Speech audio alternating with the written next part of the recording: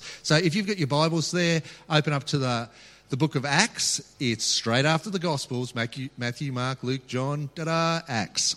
And we're reading the whole of chapter 1, and it's from the NIV version. Thank you, Michelle. Okay, I won't go as fast as the video. It's a lengthy reading, but you've got no problems about falling asleep because there's so much happening, and it means the preaching is going to be amazing because there's so much good material here. Let's have a look what happens. In my former book, Theophilus, I wrote about all that Jesus began to do and to teach until the day he was taken up to heaven after giving instructions through the Holy Spirit to the apostles he had chosen. After his suffering, he presented himself to them and gave many convincing proofs that he was alive. He appeared to them over a period of 40 days and spoke about the kingdom of God. On one occasion, while he was eating with them, he gave them this command: "Do not leave Jerusalem, but wait for the gift my Father promised, which you have heard me speak about. For John baptized with water, but in a few days you will be baptized with the Holy Spirit." Then they gathered around him and asked him, "Lord, are you this time going to restore the kingdom to Israel?" He said to them, "It's not for you to know the times or dates the Father has set by his own authority, but you will receive power when the Holy Spirit comes on you, and you will be my witnesses in Jerusalem and in all Judea and Samaria and to the ends of the earth." After he said this, he was taken up before their very eyes, and a cloud hid him from their sight. They were looking intently up into the sky as he was going, when suddenly 2 men dressed in white stood beside them. "Men of Galilee," they said, "why do you stand here looking into the sky? This same Jesus who has been taken from you into heaven will come back in the same way you have seen him go into heaven." Then the apostles returned to Jerusalem from the hill called the Mount of Olives, a Sabbath day walk from the city. When they arrived, they went upstairs to the room they were staying. Those present were Peter, John, James and Andrew, Philip and Thomas, Bartholomew and Matthew, James, son of Alphaeus, and Simon the Zealot, and Judas, son of James. They all joined together constantly in prayer, along with the women and Mary, the mother of Jesus, and with his brothers. In those days, Peter stood up among the believers, a group numbering about 120, and he said, "Brothers and sisters, the scripture had to be fulfilled in which the Holy Spirit spoke long ago through David concerning Judas, who served as a guide for those who arrested him. He was one of our number and shared in our ministry. With the payment he received for his wickedness, Judas bought a field. There he fell headlong, his body burst open, and all his intestines spilled out. Everyone in Jerusalem heard about this, so they called this field, in their language, Al-Keldama, that field of blood. For, said Peter, it is written in the book of Psalms, may his place be deserted, let there be no one to dwell in it. And may another take his place of leadership. Therefore it is necessary to choose one of the men who has been with us the whole time. The whole time the Lord Jesus was living among us, beginning from John's baptism to the time when Jesus was taken up from us. For one of us must become a witness with us of his resurrection. So they nominated 2 men, Joseph, called Barabbas, also known as Justus, and Matthias. Then they prayed, Lord, you know everyone's heart. Show us which of these two you have chosen to take over this apostolic ministry which Judas left to go where he belongs." Then they cast lots, and the lots fell to Matthias, so he was added to the 11 apostles.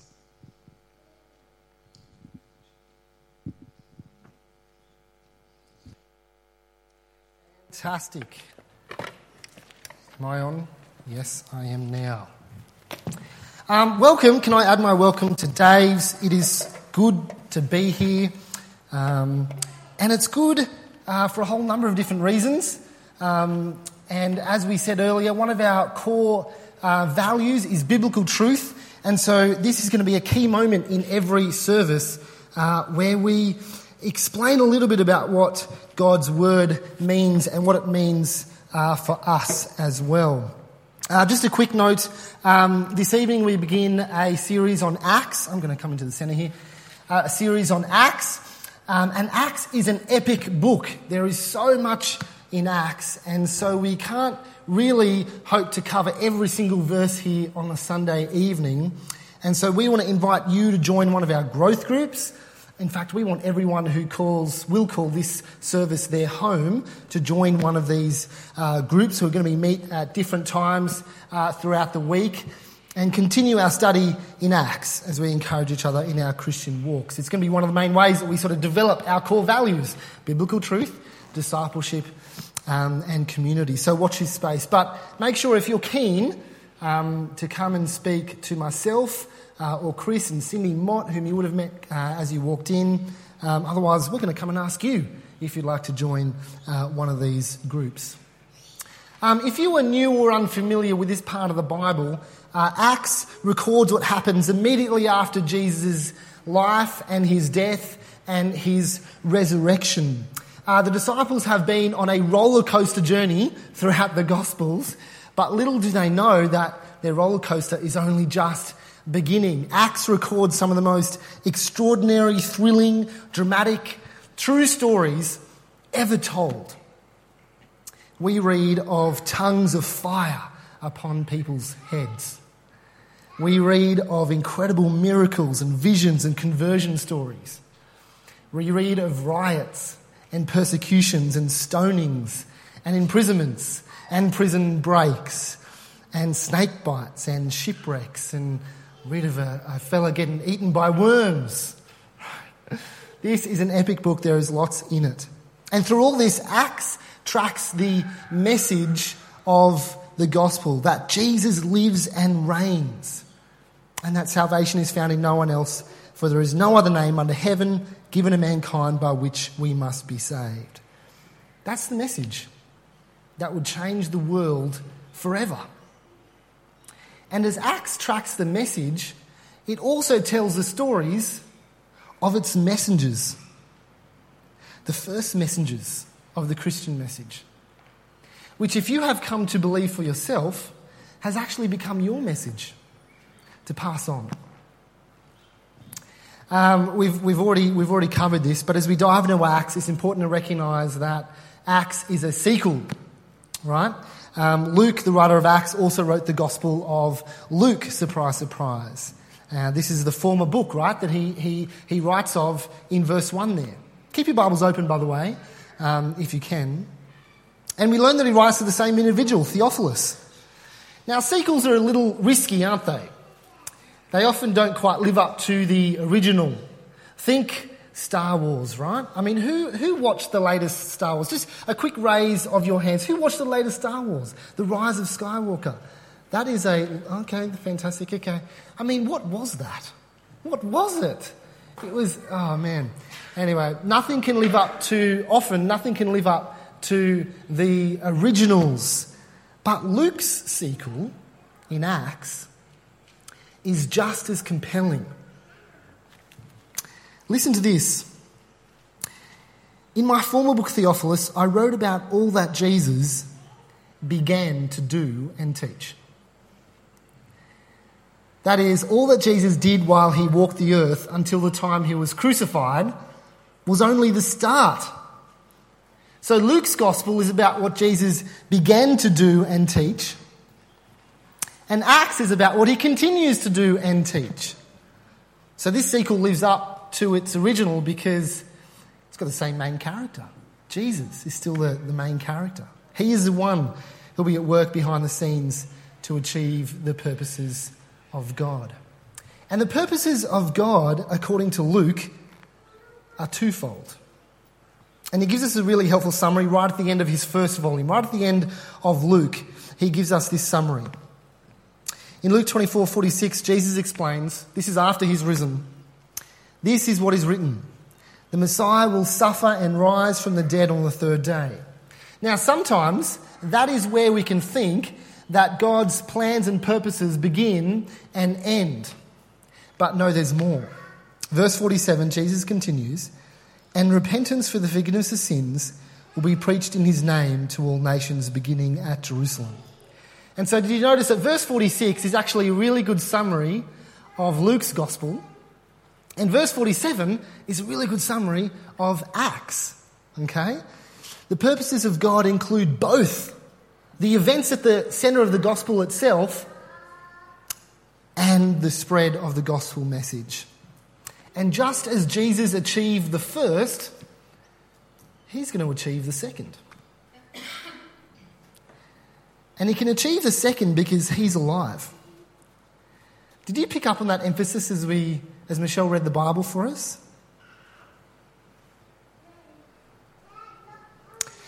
In verse 3, "After his suffering, he presented himself to them and gave many convincing proofs that he was alive." And actually Luke, right at the end of Luke, chapter 24, actually records some of these appearances. But did Jesus really rise from the dead? Right? That is a key question. That is a key question for you. Doesn't matter how old you are. Did Jesus rise from the dead? That is a key question, whether you trust in Jesus or not. Because from our perspective, death can seem so final, so inevitable, that the thought of someone overcoming death seems absurd. It seems outrageous. And yet, if Jesus did not rise from the dead, then the Christian's faith is worthless. It's futile. We are fools. If Jesus did rise from the dead, however, then not only does Christianity have merit, it gives the whole of humanity purpose and meaning. It is the single most important event recorded in human history, and it is very well attested to. In fact, many historians concede to the resurrection being the most plausible outcome, given everything that we know about those few crucial days. Right? Jesus died. He was buried in a known tomb. The tomb was later found empty. And 4, he later appeared to people post-mortem or post-death.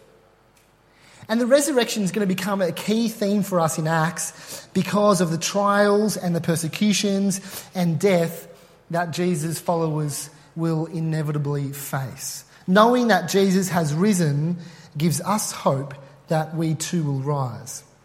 Have you ever seen one of those really long freight trains, you know, the ones I'm talking about? Sometimes you can't even see the engines, right? At the front, but they're there, aren't they? Sometimes the train is so long that you can't even see the tracks, but they're there too. And the carriages follow in the tracks of their engines.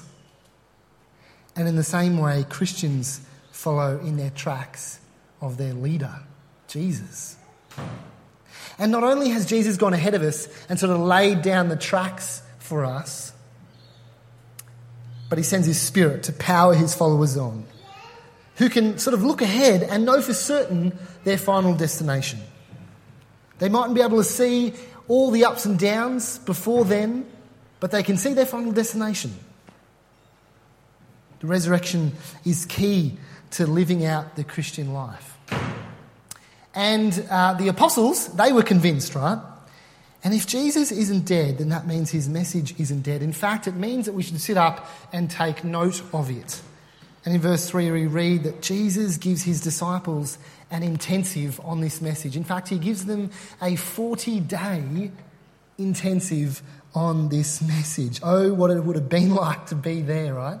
And the kingdom of God, if you remember, was a key theme of Jesus' teaching. And it's going to be a key theme of the disciples' teaching as well. His messengers must know the message that the kingdom of God has come near. Repent and believe the good news.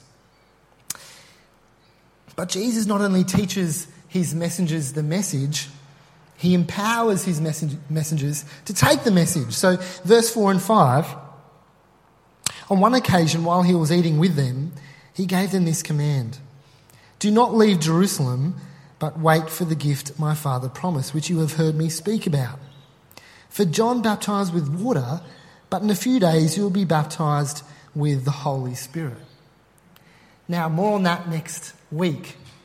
But at this time, as we begin our journey in the book of Acts, it's really important to remember that it is Jesus who empowers his messengers to take the message. Okay?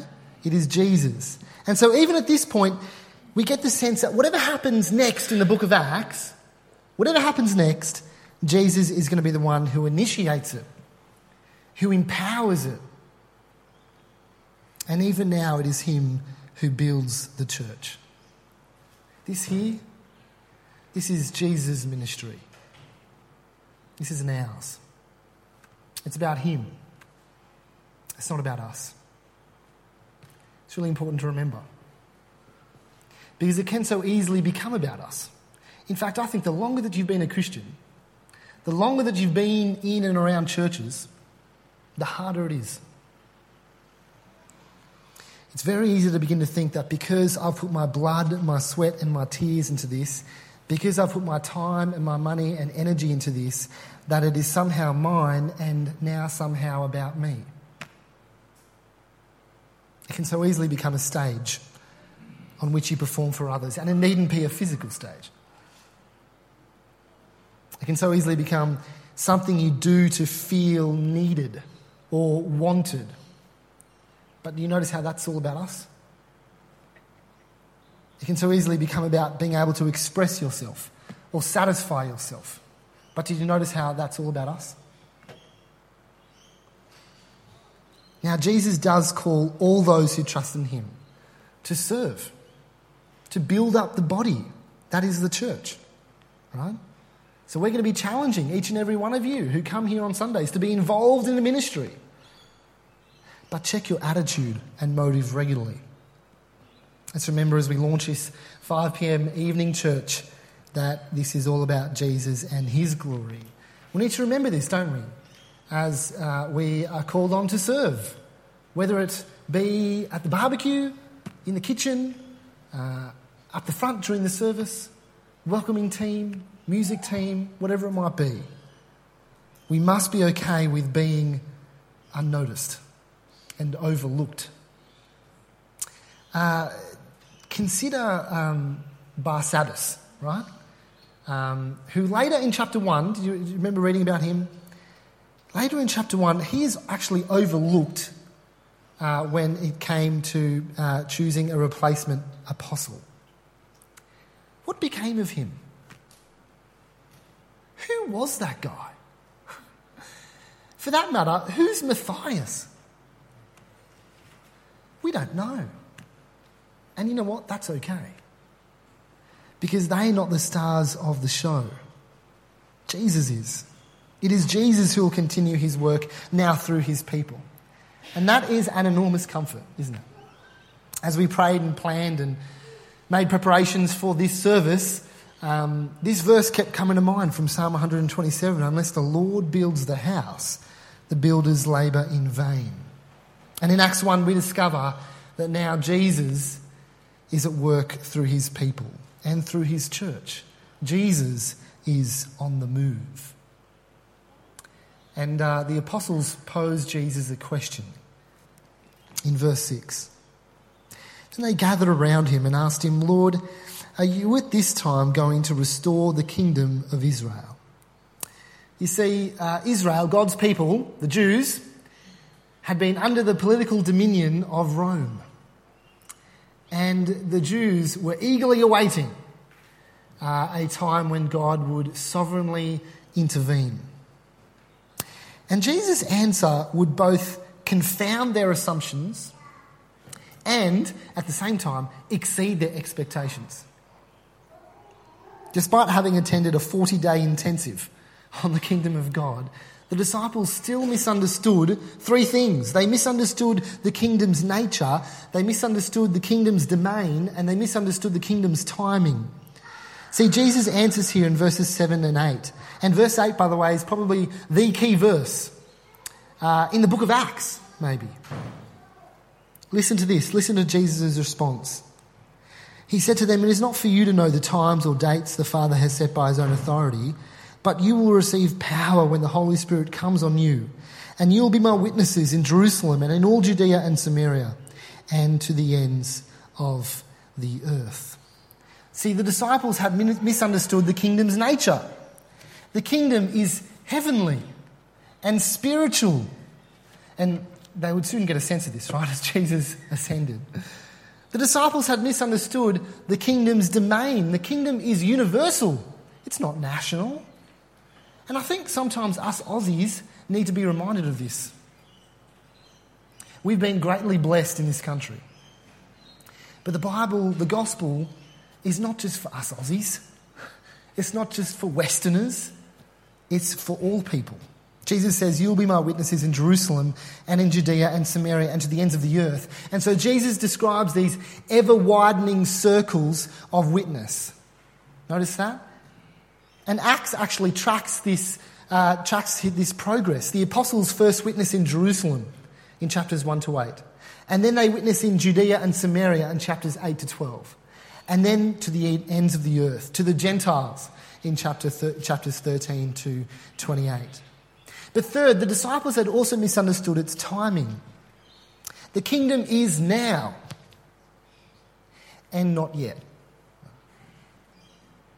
It had come, but not in its fullness. The apostles will receive power when the Holy Spirit came on them, but they still had a job to do.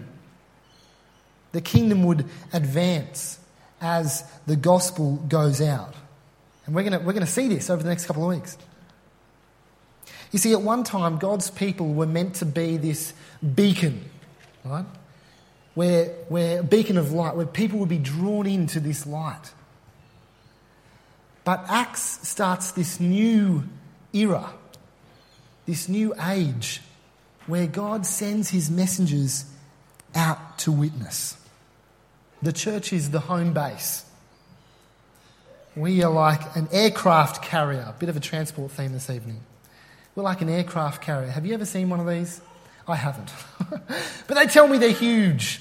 They are just humongous, right? And aircraft carriers, they equip planes to carry the battle elsewhere. Okay? So we are to learn to witness, to share the gospel out there in the community, right? That's all we are. We're an aircraft carrier. And when we do it, it's not just us who witness to Jesus. The Holy Spirit witnesses with us. Remember, it is Jesus who is looking to accomplish God's purposes, that repentance for the forgiveness of sins be preached in his name to all nations through his people. He is the one who is at work as we witness. And if you are not a believer, if you are not a follower of Jesus, then it is he who right at this very moment is pulling at your heart. He wants you. And for us who already know and trust him, there is a difference, right, between being an advocate and being a witness. It's a subtle difference, but it's real difference. Being an advocate for Jesus simply means you publicly support him, right? It's like holding up a "I'm pro-Jesus" sign. I think that's one of the challenges that Christians face on social media. Often that is all that we can do. That is how we come across. We hold up a "I'm pro-Jesus" sign. But that is not all we're actually called to do. We're called to witness. We're called to introduce people to the Jesus that we know. And as we do it with confidence because the Holy Spirit empowers us. He is at work in you as he is at work in your friend and in your neighbour and in your family members. And there is some urgency in this mission. In verse 9, Jesus is taken up. He ascends. But in verses 10 and 11, one of my favourite scenes in Acts, while the disciples were looking intently up into the sky, suddenly 2 men dressed in white stood beside them. Men of Galilee, they said, why do you stand here looking into the sky? This same Jesus who has been taken from you into heaven will come back in the same way you have seen him go into heaven. You see, our call to witness rests on Jesus' command, but it also rests on his coming back. We do not know the time or date. Jesus has made that clear. And anyone who tells you otherwise is lying. We do not know the time or date, but he will return to judge the living and the dead. The scene in verses 9 to 11 strikes us as quite alien, doesn't it? It conjures up images of E.T. or any other number of Hollywood depictions of aliens. But this really happened. It really happened. And what does Jesus' ascension mean? What does it mean except that he has been exalted? And so Jesus, who we have come to know who will play a key role in what is to come, is playing that role from a position of triumph and power and authority. Jesus' ascension doesn't mean to imply that somehow he is now absent and inactive. Ascension emphasises the place from which Jesus rules for the rest of Acts and indeed for the rest of time. He has supreme authority over everything and everyone. And in the ups and downs of Acts, and there are lots of ups and downs in Acts, it's very important to remember this. And indeed, in the ups and downs of our lives, it is very important to remember this. That Jesus lives and he reigns. And because of this, we have a certain hope of the future and a confidence in the present as we look ahead.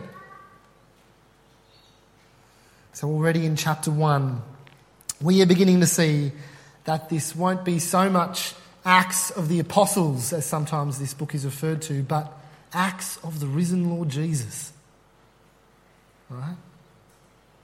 As Jesus ascends to a place of triumph and power and authority, the Spirit will descend to continue the work that Jesus began. So if Luke's gospel is all about what Jesus began to do and teach, Acts is all about what he continues to do and teach.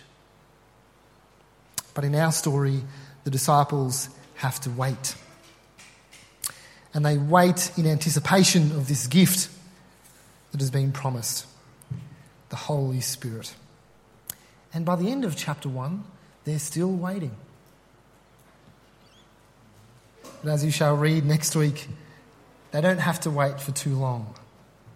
Jesus chooses his messengers. Jesus sends his messengers. And Jesus equips his messengers. There you go. Acts chapter 1. Let me pray for us. Father God, we thank you that you have revealed your purposes to us and that Jesus has fulfilled them and is fulfilling them even now through his people. Father, we thank you for your word. May it live in us this week and bear much fruit for your glory. Amen.